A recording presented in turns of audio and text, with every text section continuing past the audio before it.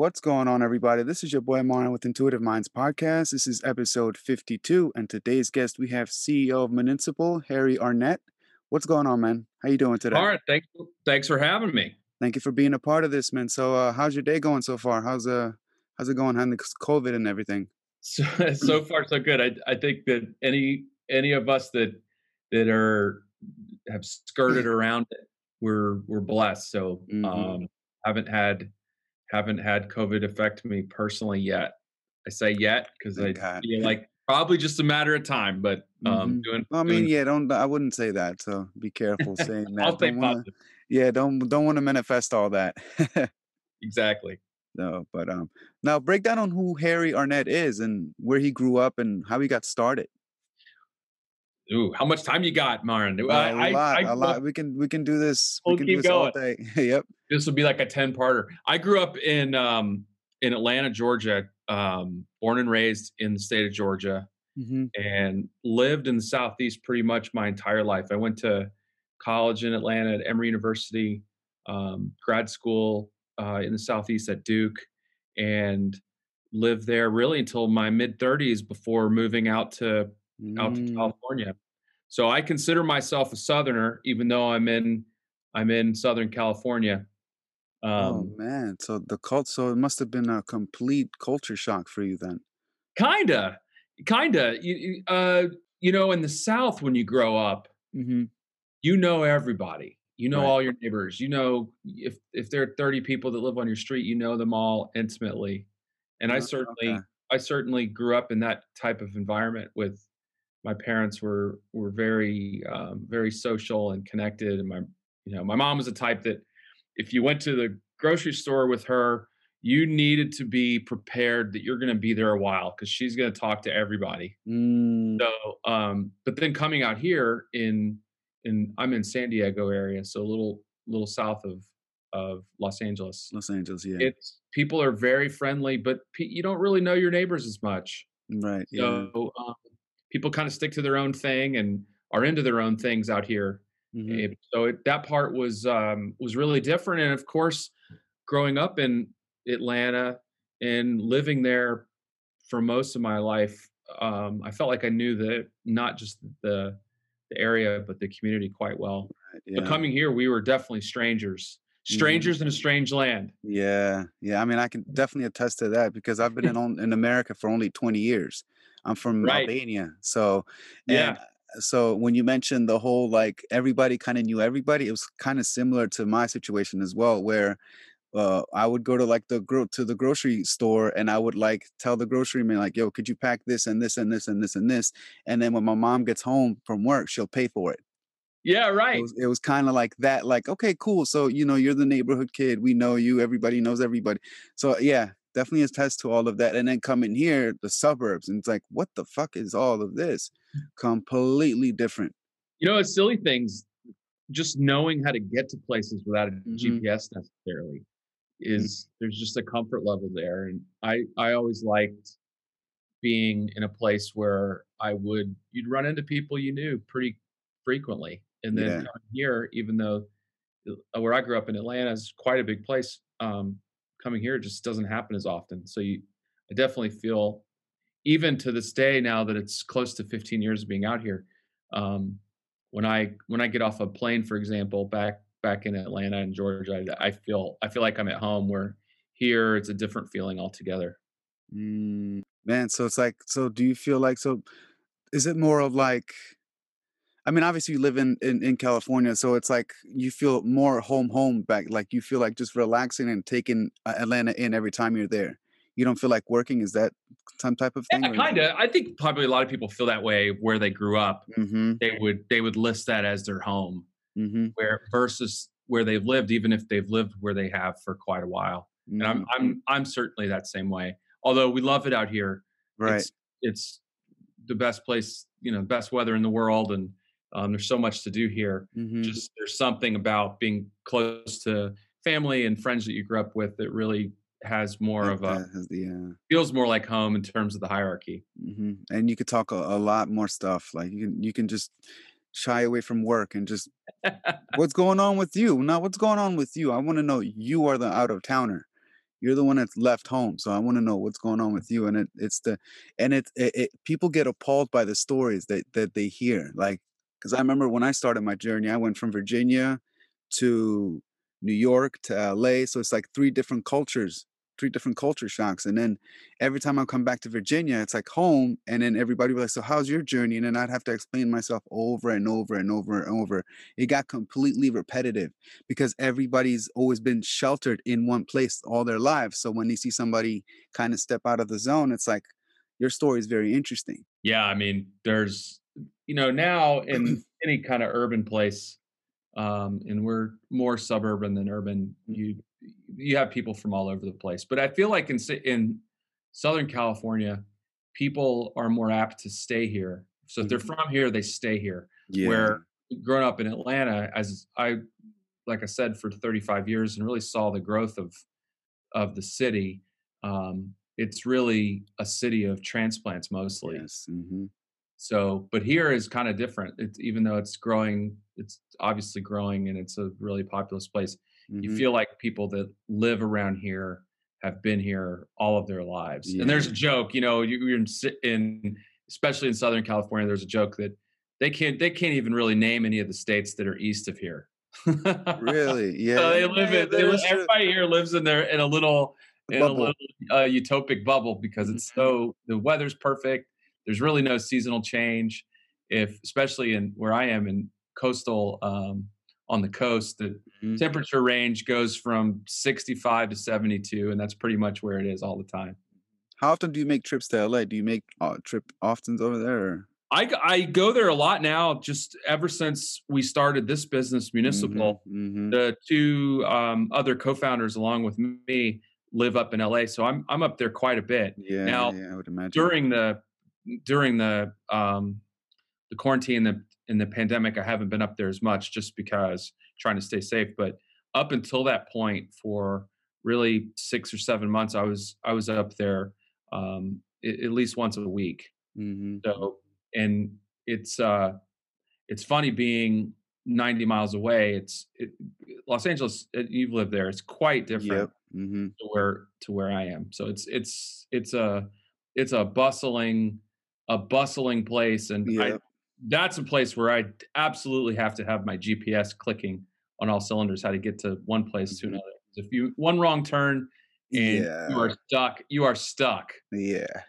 And a lot of people are starting to take Ubers now because they don't wanna drive through the traffic. They just rather have the Uber driver fly through the ways. Every time I got into an Uber in LA, they're like, "Yeah, we get a lot more people now. People leave their cars in the parking lot." And I noticed that too. I'm like, "Yeah, they do. They just rather have the Ubers just pick them up and take them because traffic is intense in LA for I those that believe live it. there."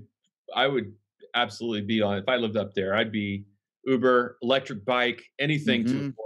anything to avoid driving. Traffic, yeah. You know, Mm. but being that this podcast is entertainment, who are some of your people that you grew up like inspired you, like that you grew up that inspired you musically?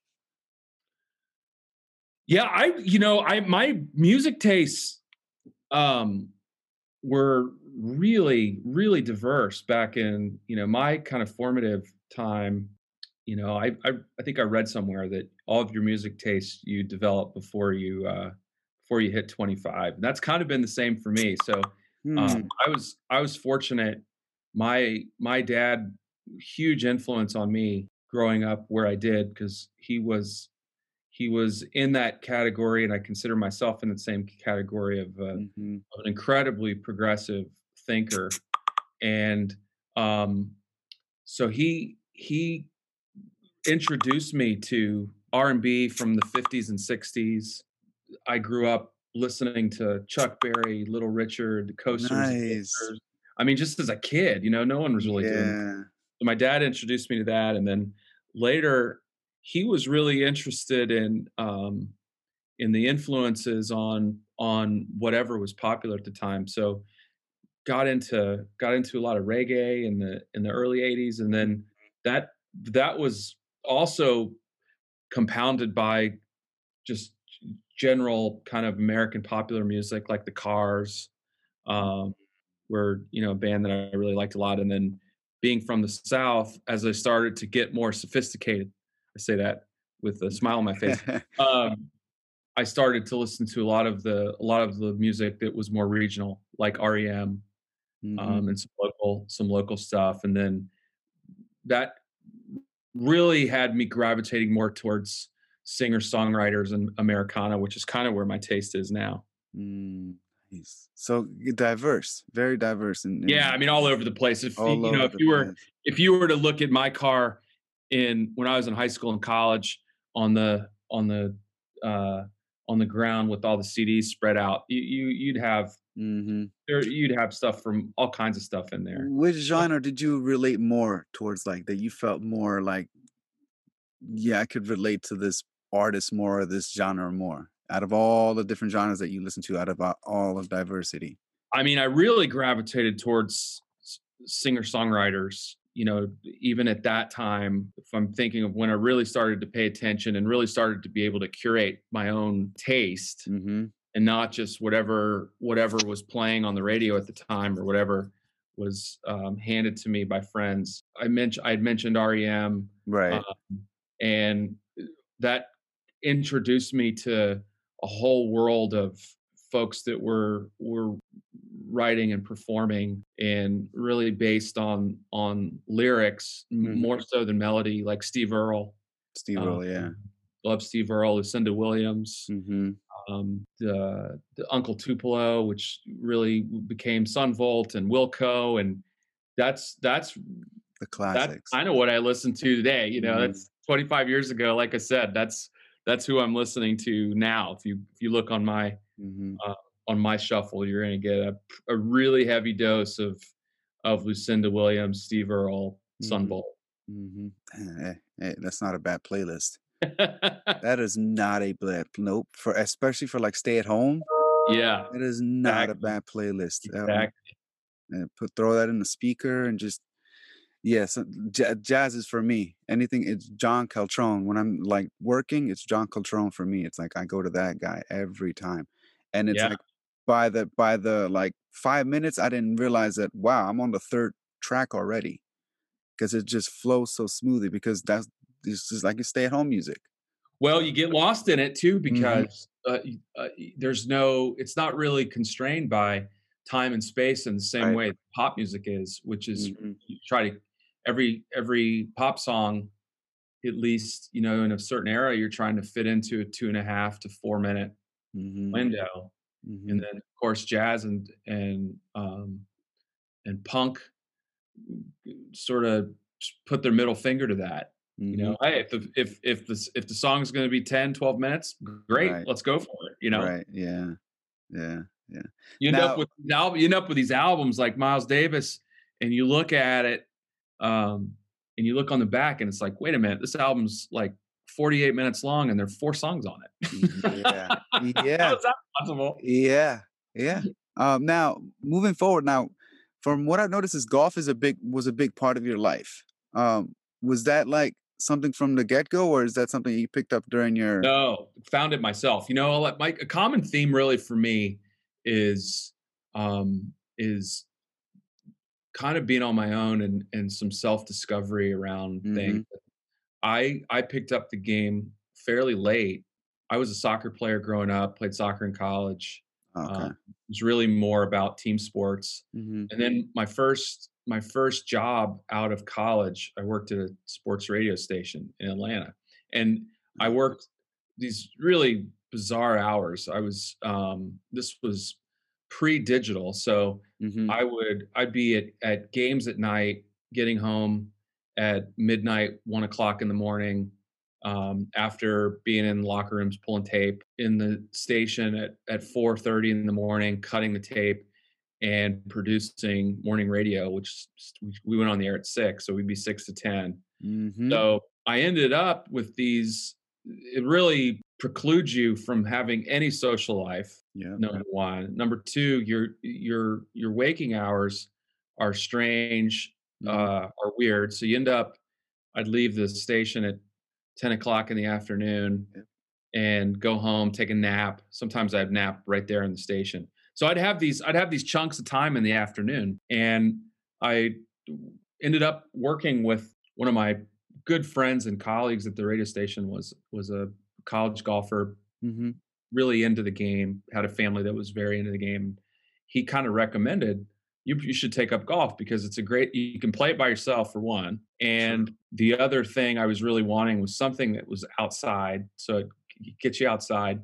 And it's was kind of a good fit for me on a lot of levels for a game that I liked because you never master it. So you're always it's a constant pursuit of trying to trying to improve your ability, Mhm. and it's sort of like going on a hike with a game attached to it. So I got really into it in my early 20s, and it became pretty deep passion. And then ultimately, I found my way once I left media working for a couple of really big, fun golf companies. So Mhm. it became a vocation at the same, in addition to being a passion. And then so did you pick up any, like, favorite golfers throughout the time? Do you have any, like, favorite golfers? Did you pick anyone up, like, as you started You know, watching?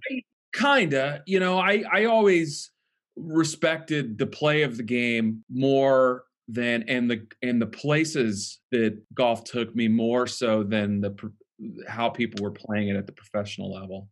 So even when I started to work for golf companies, and got to know a lot of these guys personally, I was never had favorites necessarily. I was more respecting of people that were doing it at a high level, irrespective of who they were. So I Mhm. at that time really inspired by Tiger Woods and just folks that were really transcendent. And I always gravitated towards the players that I felt like were much more human, and I connected a lot more with some of the imperfections also. Right, right. What would you say, like, what were the imperfections? What do you mean by that? What were some of the imperfections? Well, I just mean authenticity, the and I that's the same for me for all the athletes, even when I was in media and covering them is Mhm. I really liked to and rooted for the ones that really were much more authentic and less about their brands and Mhm. more about being The game. being true and transparent about the struggle Mhm. and the journey Mm. and the process of becoming great. Those were that was hard. Those are hard to find because Yeah. so much of what you see is packaged up by brands and media to present to you an image rather than who they actually are. Mhm, mhm. But Now I always liked the guys that really would, just even going back to starting in my media days, I really always respected the players and coaches mhm. and executives that would give us the time, even in times when they were times of failure, not necessarily the ones that would give you their time when they were Yeah, succeeding. yeah. Mhm. Now, you mentioned Tiger Woods, did you end up watching the documentary? The Yeah, two-part documentary? saw both of them.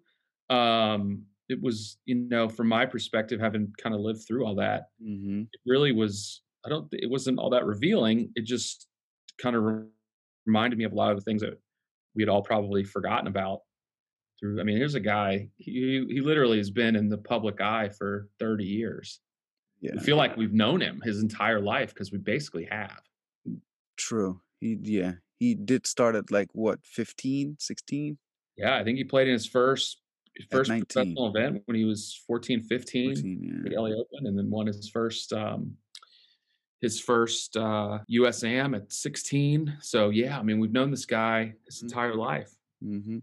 Now, would you say that, like, for example, his approach, for example, to the game and understanding of the game, what were your thoughts before you watching the doc? Did the doc not change anything? Like, your thoughts were the same way? How he approached I the it didn't game? it really didn't change anything for me. I thought that a couple things, and at the end of it, I thought exactly what I just said, is here's a guy that we really have seen and had the most intense scrutiny Right. Mhm, 30 plus years, and really nobody really knows him. mhm. Even the folks that are close to him don't really have a good grasp on who the real person is. Mhm. And that's really connected to his operating model, if you will, about how he was able to become, one of the best 1 or 2 Mhm. players to ever play the game.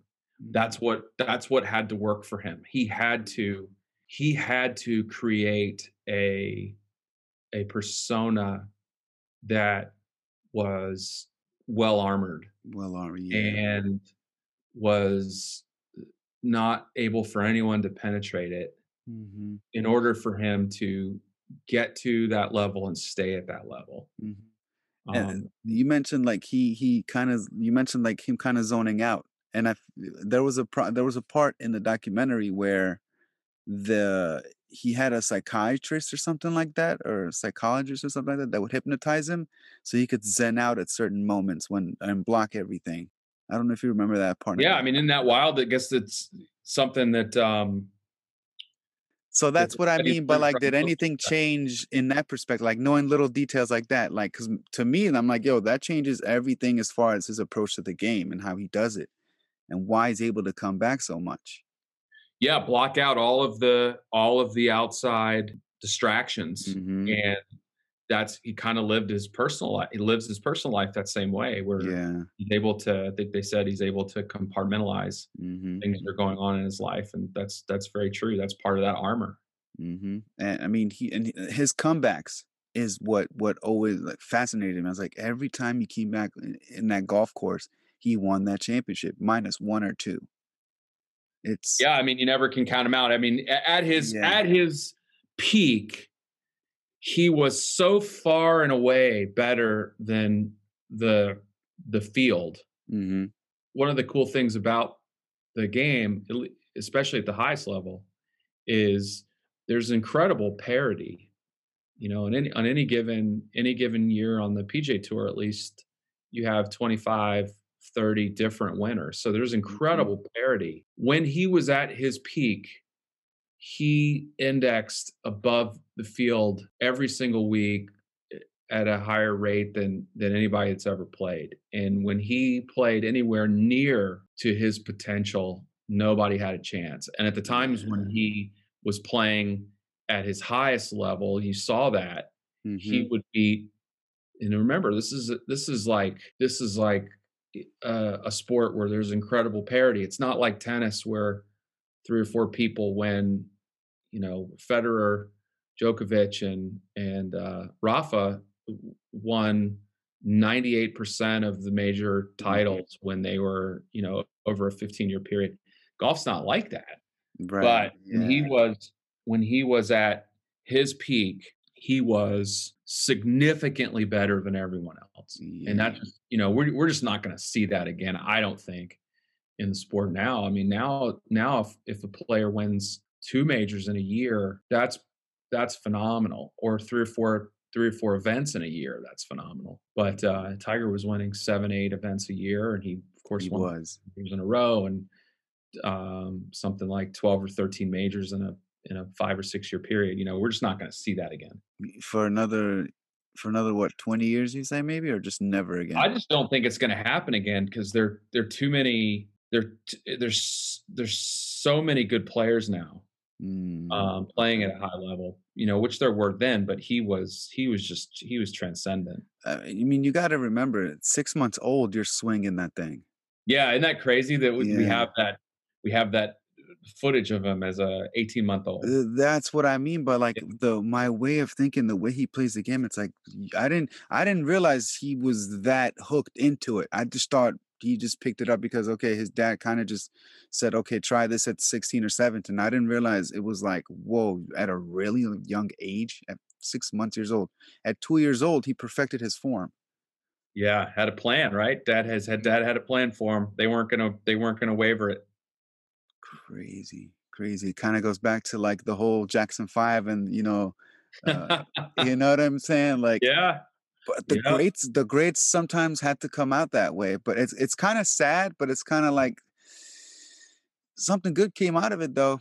You got yeah. what you so And Yep. it's still something and he's still hooked on it. He kind of reminds me of Kevin Hart in a sense of Kevin Hart works, works, works, works. Like he's always working, always working, always working. But then he had that side of if I go to Las Vegas, I'm gonna do some dumb shit and get caught in the cameras and then I'm fucked. You get what I'm saying? So I kind of thought that watching, I'm like, it's kind of like Kevin Hart. So it's kind of like how it's funny how the entertainment is it kind of cycles, but in different forms. Yep. Well, it's that common thread for, I think, people that are extremely successful in whatever field they're in is continuous reexamination of where they are, Hmm. what flaws hold them back, and um, a real honesty and integrity about improvement. Hmm. And I think the part that keeps them great is there's a real, and you in Tiger to an extreme, uh, Yeah. is there's a real discontentment, a healthy discontentment. In Hmm. Tiger's case, maybe you could say an unhealthy discontentment, but Hmm. a real healthy discontentment with the status quo. So even at a time when he was on top of the field that he wanted to conquer, it was his life dream to Hmm. conquer the sport, the undisputed golf champion of the Yep. world. Hmm. He was discontented and Hmm. wanted to continue to reinvent his performance Hmm. Hmm. himself. And It's that drive is something that a lot of us can't even comprehend. comprehend, yeah, and fathom, yeah. Because we're as humans are we're more driven to reach comfort and Hmm. to reach status and Hmm. to kind of count, especially if we're really successful, your scorecard is sort of what you've accomplished along the way in a lot of Right. ways. And I don't just mean the extrinsics. I mean the intrinsic rewards of being at the very top of your field or being recognized as such. And with that comfort is going to be linked to complacency. And Mhm. Fact. there's nothing wrong about that necessarily. But for the true legends, Right, yeah. they are never satisfied with An whatever. example is Michael Jordan, basketball Exactly to like Jordan. baseball. And you see these guys like Jordan and Michael and Tiger, and this is just sports, but I think business people are the same way. They are constantly coming up with narratives that maybe aren't even connected to reality Mhm, that drive their ambition. mhm. So, like, the we mentioned documentaries. The Jordan documentary was Right. fascinating to me Mhm, because, and I think a lot more revealing than the Tiger one, frankly, probably mhm. because Jordan was. Now, did that change your approach on how you see him and how he played the game before you watched it and Oh, after you watched sure, yeah, because, we haven't seen Michael Jordan for sure. emote or let us peek under the hood of what was Mhm. driving his greatness, but he had a real sense of there was a real kind of rage Mhm. to him and a real spite, uh, Yeah. Yeah. against, whatever it was that was in his way of competitiveness. Like the Isaac one, and him not shaking his hand, when, you know what I mean, they didn't win the championship. Yeah, and just making up a narrative about that's gonna drive Yep. his preparation Mhm, and intensity, mhm. and, match that up with intensity and drive and ambition, plus just, elite athletic ability, and you end up with one of the profoundly transcendent Right. athletes of Yeah. the 20th century. Even but Jordan, like you mentioned, like, there's the healthy way of, like, growing up with how a parent, like, kinda trains you to be. Jordan kinda had that healthy way of, like, because he also had that space in college, you know what I mean? Like, his dad let him do his thing, like, if Yeah, you mess up, you know what I mean? So you yeah. had but that competitive it was similar, but in a healthier way, if you know it so Yeah, I think so, and I think a little different being a part of a team sport, because in individual sports, you do have to have a team around you, but in a different way. Where Mhm. in a team sport, not only do you need to drive, and Right. business is a lot is this way too, in a team sport, not only does your performance rely on self, but you really have to be able to inspire and drive performance of those around you as much as you do yourself. And that I think that's something that Jordan in particular really started to appreciate and learn once he got more experienced. And I don't think he won his first title till he was in his late 20s, for 20s, example. yeah, yeah. Then once that happened, it was like the floodgates opened, and Yeah, it game felt like over. he never lost again. But so Yeah. once he was able to master his own leadership style, is really what that is, his own leadership style, and what worked for him and worked for those around him, then you in a team setting, you reach these levels that are Mhm. historically good. And he played with players that turned out to be great coaches in the end. You Yeah, I mean, a few, right? Yeah, yeah, so it's kinda like, Kerr's okay, on those teams, for one, who's won quite a few championships and, mm, who got to see that. Steve Kerr, a lot of times the best coaches, most of the time, actually, the best coaches are not the best players. true, Because they're able to see they're able to see what's creating right. success with more objective viewpoint than the folks that are the elite performers. Mhm, mhm. And they understand that. They understand For they sure, yeah. understand the mindset of the role player significantly Mhm, more than somebody who's not a role player. mhm. Yeah. I mean, I didn't grow up here, so I didn't know that Steve played with, the Bulls. I wasn't, Yeah. like, into the yeah, I was like, "Wait, what?" I was thrown off like, that documentary threw me off in a lot of different ways because I didn't grow up here, so I didn't know Michael Jordan in the '90s. I didn't get that feel of like everybody going crazy every time they saw him and like it kind of stressed him over and stuff like that. Speaking of Jordan, his car recently just went to auction or something like that for like 300,000 or something like that. Did you buy it? No, no, no. Not doing that. Like it's no, I'm not buying that. 300, 400,000. It's the black Right. Mercedes. The black Mercedes. Yeah. Yeah. Come on. It, Let's it's go. $400,000. Fucking insane. Yep. So man, hey, we'll see. We'll see who buys it. Somebody will Somebody buy it. sure. Yeah. Somebody will have that 400,000. So, especially as the market cap keeps growing. So, 400,000 then somebody's going to be like, "Yeah, all right, cool. I'll pay this and I'll keep it And nothing. Right. Exactly. and I'll sell it for 3 million later on, 4 million." Crazy, crazy. Exactly. Speaking Mhm. of you mentioned business, now speaking of business, you involved into marketing and branding and stuff like that. What do you think is your understanding of enormous opportunity in branding and content as well as the challenges of it? Well, I think everything starts with a consumer, and we were talking Mhm. about music earlier, is there's an audience for everything, and I think that the the the intersection of all the things that you just talked about, from product to entertainment Mhm. um, to technology, is at the center of that is the consumer.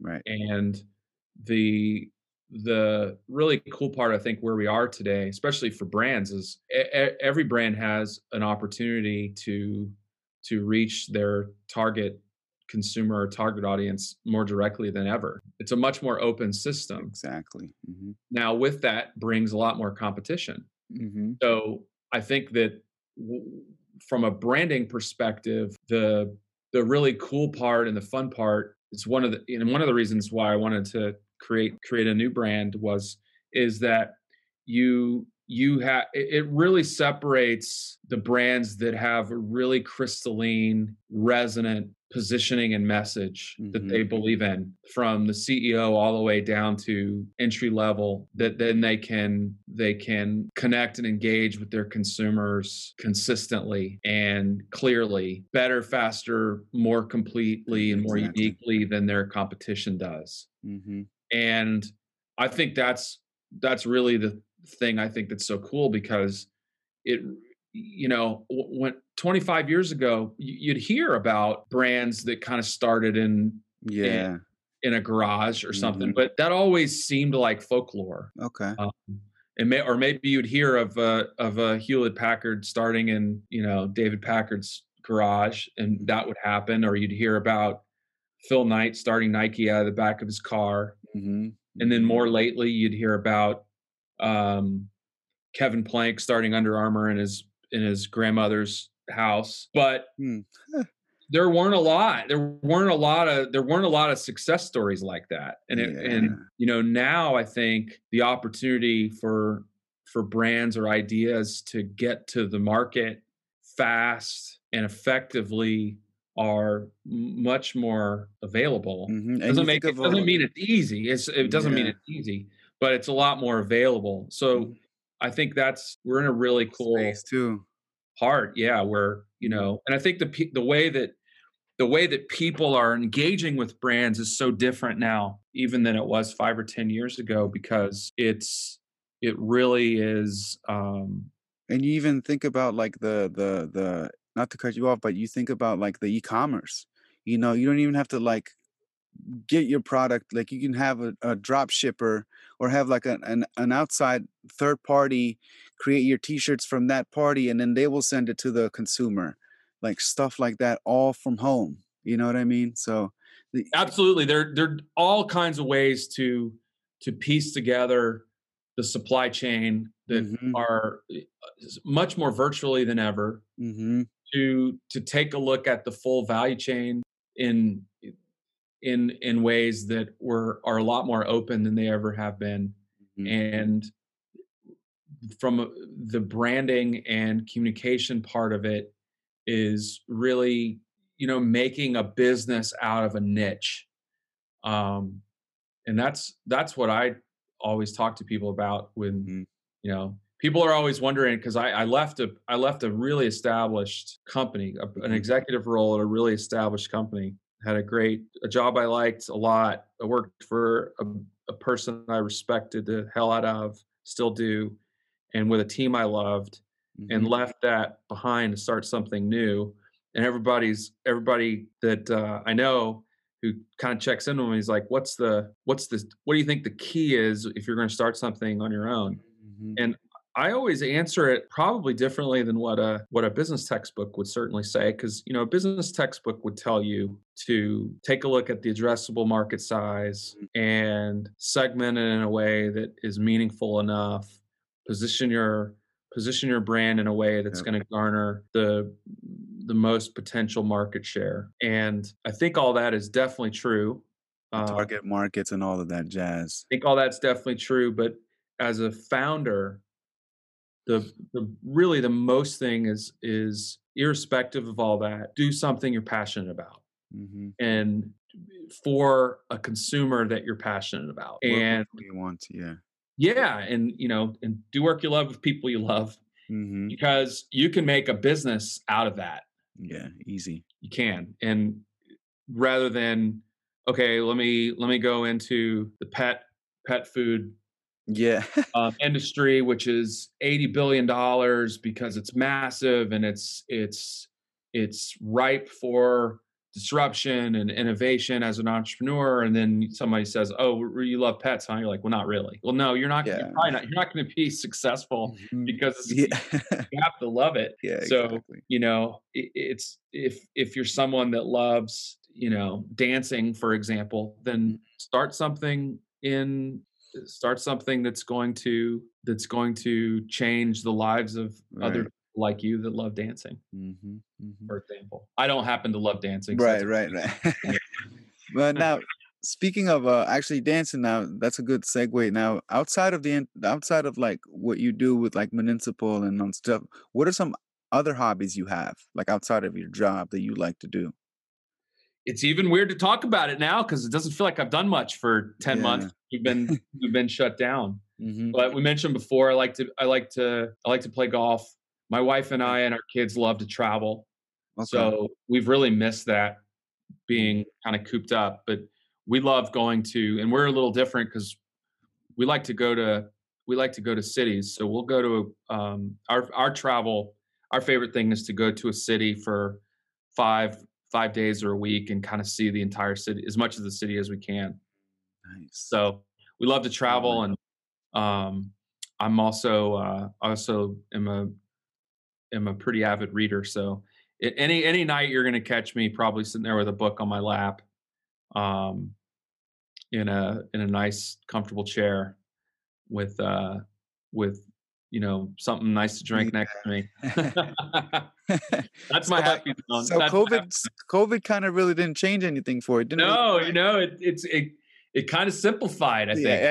Everybody oh, feels like it's simplified because I also like to work out and run and, mhm, be in the gym, and so, um, all of that is kind of the same. The only part I think that we haven't been able to do is travel, mm, and, that goes for everybody, so mhm, mhm. I really miss that. I'm really looking forward to getting back to some of those things that we like to do beforehand, and not to mention just the human connection part of Exactly, yeah. this has really been challenging for Mm, everybody. mhm, mhm. Now, CEO of Municipal, you obviously started this company with 2 other people, Mark Wahlberg and Steve Levinson, legends in Hollywood. How did that relationship start between the 3 of Well, you? I met Mark almost 10 years ago through a mutual friend back when I was working in the golf industry. Mark, Mhm, avid golfer, loves the game, and met him through that, and we stayed friendly and connected along the way. And during that time, Mark was really starting to be passionate about using his interests and platform to innovate in businesses outside of entertainment. mhm, mhm, And if you know Mark, which everybody does, that Mark is extraordinarily passionate about health and wellness and mhm, physical fitness. mhm. And so the first kind of things that he was involved in were in those spaces. Yep. And he kind of, I sort of watched as he was starting to do a lot of these things outside of entertainment, and of course, he still is continuing to broaden his impact in the entertainment world Mhm. beyond just what you see him Exactly. on camera. So even Mhm. off camera as a producer Mark and creator Wahlburgers. and a content creator, yeah, and then Wahlburgers, Mark Wahlberg Chevrolet, uh, Mhm. performance inspired, Aqua Hydrate, F45 gyms, Yep. and when we were talking about, in a really abstract way, the opportunity and the the importance of brands to transcend only being transactional to selling goods, but to really act as a partner and an inspiration for people to make meaningful change in their lives. Mhm. And I always looked at my role, even as an executive and a CMO, even in the golf world, as trying to do that for people Mhm. to make kind of meaningful change in their lives through the game of golf, Mhm. not just trying to hit it farther, but the impact of Right, yeah. connecting with people, connecting with friends, being outside, the the just having something that's fun, and the enjoyment Mhm. and the delight that the game can bring can be transformative. And so we were really more talking, or I was resonating with what he was talking about on that level. Mhm. And we we talked about we should do a brand together. Right. And that's where Steve Levinson came. He's been partners with Mark for Long almost time. 30 years now, Yeah. and they had really done a lot of really transformative things within the entertainment space and really changed the game in kind of their own way.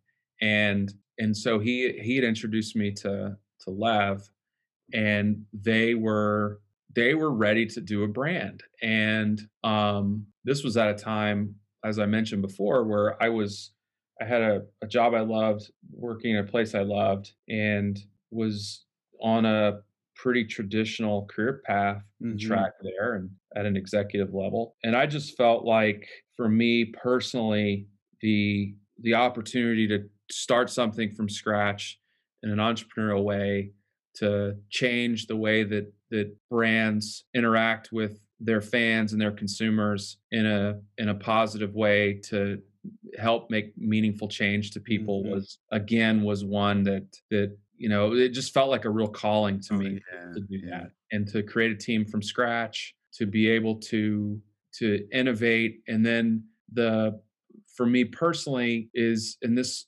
is where Mark and Lev really inspired me to do this, was to align my talent with my ambition and just a real sense of purpose, to Mhm. align those things together in a, in this case, in a new brand, a new Brand, company, yeah. which is Municipal. What did the yeah, how why the name municipal? How did that come about, the name? Well, we were really loving the fact that it's a word that everyone understands. Mhm. It immediately has people feeling a community connection, feeling a part of a community. There's a service component to it as Mhm. well. And we loved that there was a bigness to the Mhm. name. It sounded like a big name. And we we kind of all three of us love things that are like very straightforward.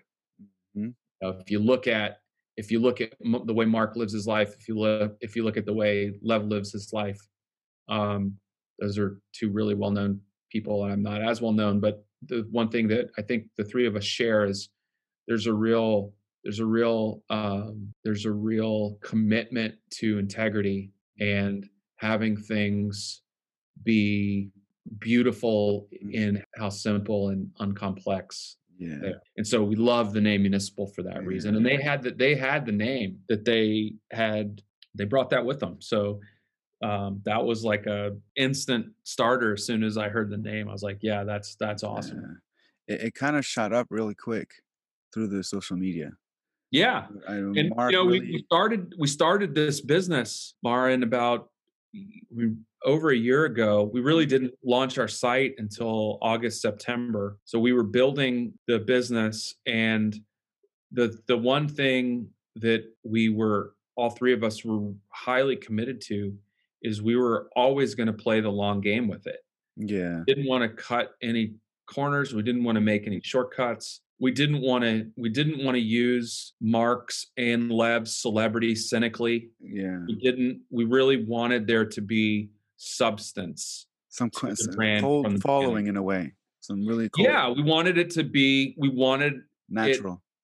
exactly, and we wanted people to feel like that this was a substantive, and Mm, this is a substantive company that's built on the values of the company in a way that we're sincere about our desire to be a force of positive change and celebrating the power of reinvention and transformation in people's lives in an effort for them to really achieve their full potential as people. mhm, mhm. And we knew that that's a that's a mouthful, and that's a giant goal. Yeah. And the only way we're ever going to achieve that is if we do it with honesty and transparency Mhm.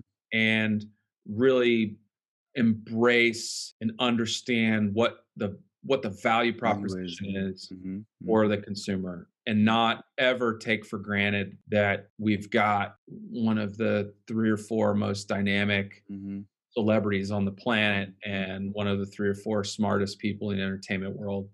Both of them are top 5 smartest people I've been around. So Mm, we didn't wanna we wanted to do it in a really true way. yeah. And So, Mark's been at it for a long time, so has Lev. They've been at they it for have longevity, and that's why, because yeah, they never compromise on the product. They right. never do. And especially now where they can pick and choose what they do. They are really selective Mhm. about the types of things that they go all in on. And I'm pretty sure there's like a because remember Mark was a model at one point, Yeah. and so I'm pretty sure Uh-huh. when he's creating the brand or the merch, he's thinking going back to his modeling days. I'm pretty sure that comes at a point. It does, and even more importantly, Mhm. he's not gonna do something he doesn't believe in. Right, So and that was one of the reasons why he wanted to start his own brand rather than right. just be endorser or ambassador for Right. another brand. He really wanted to be all in a way Hands where on. Mhm. he could help direct and drive kind of the decisions that we make. Mhm. Now, you've known Mark for a long time. What is some advice you got from him that stands out to you till this day that you still think of like, okay, that's a great advice that I still use?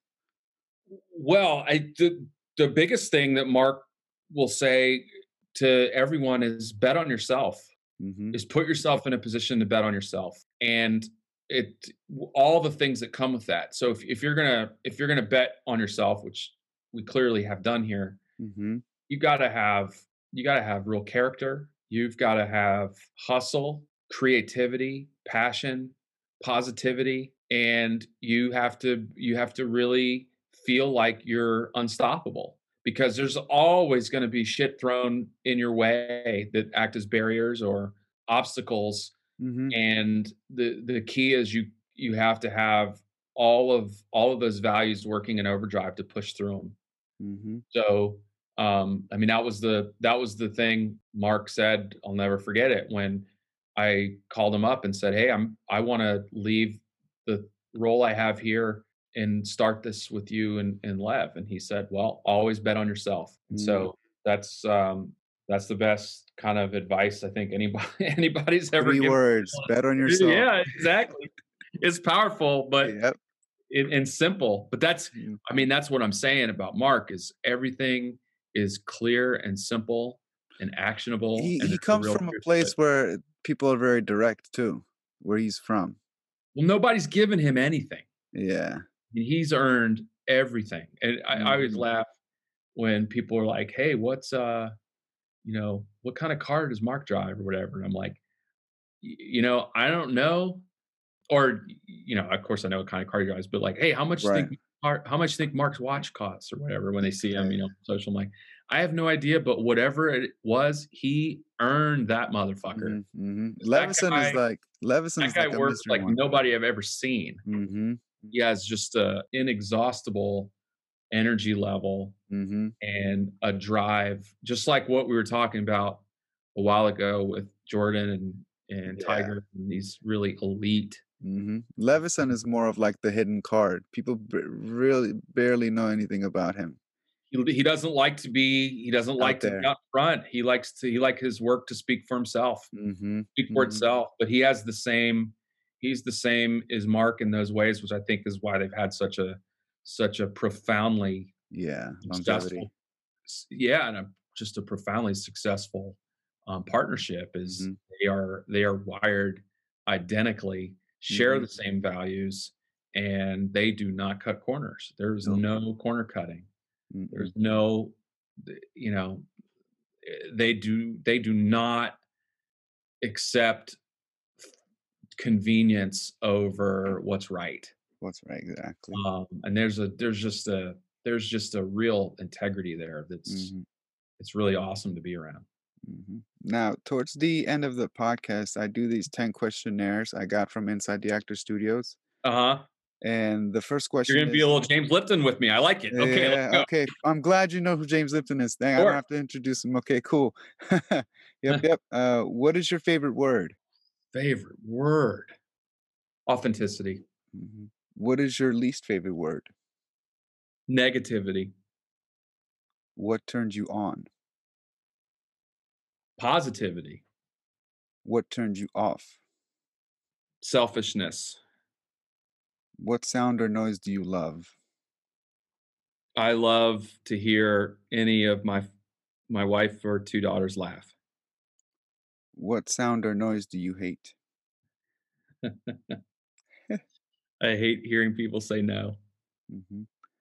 What is your favorite curse word?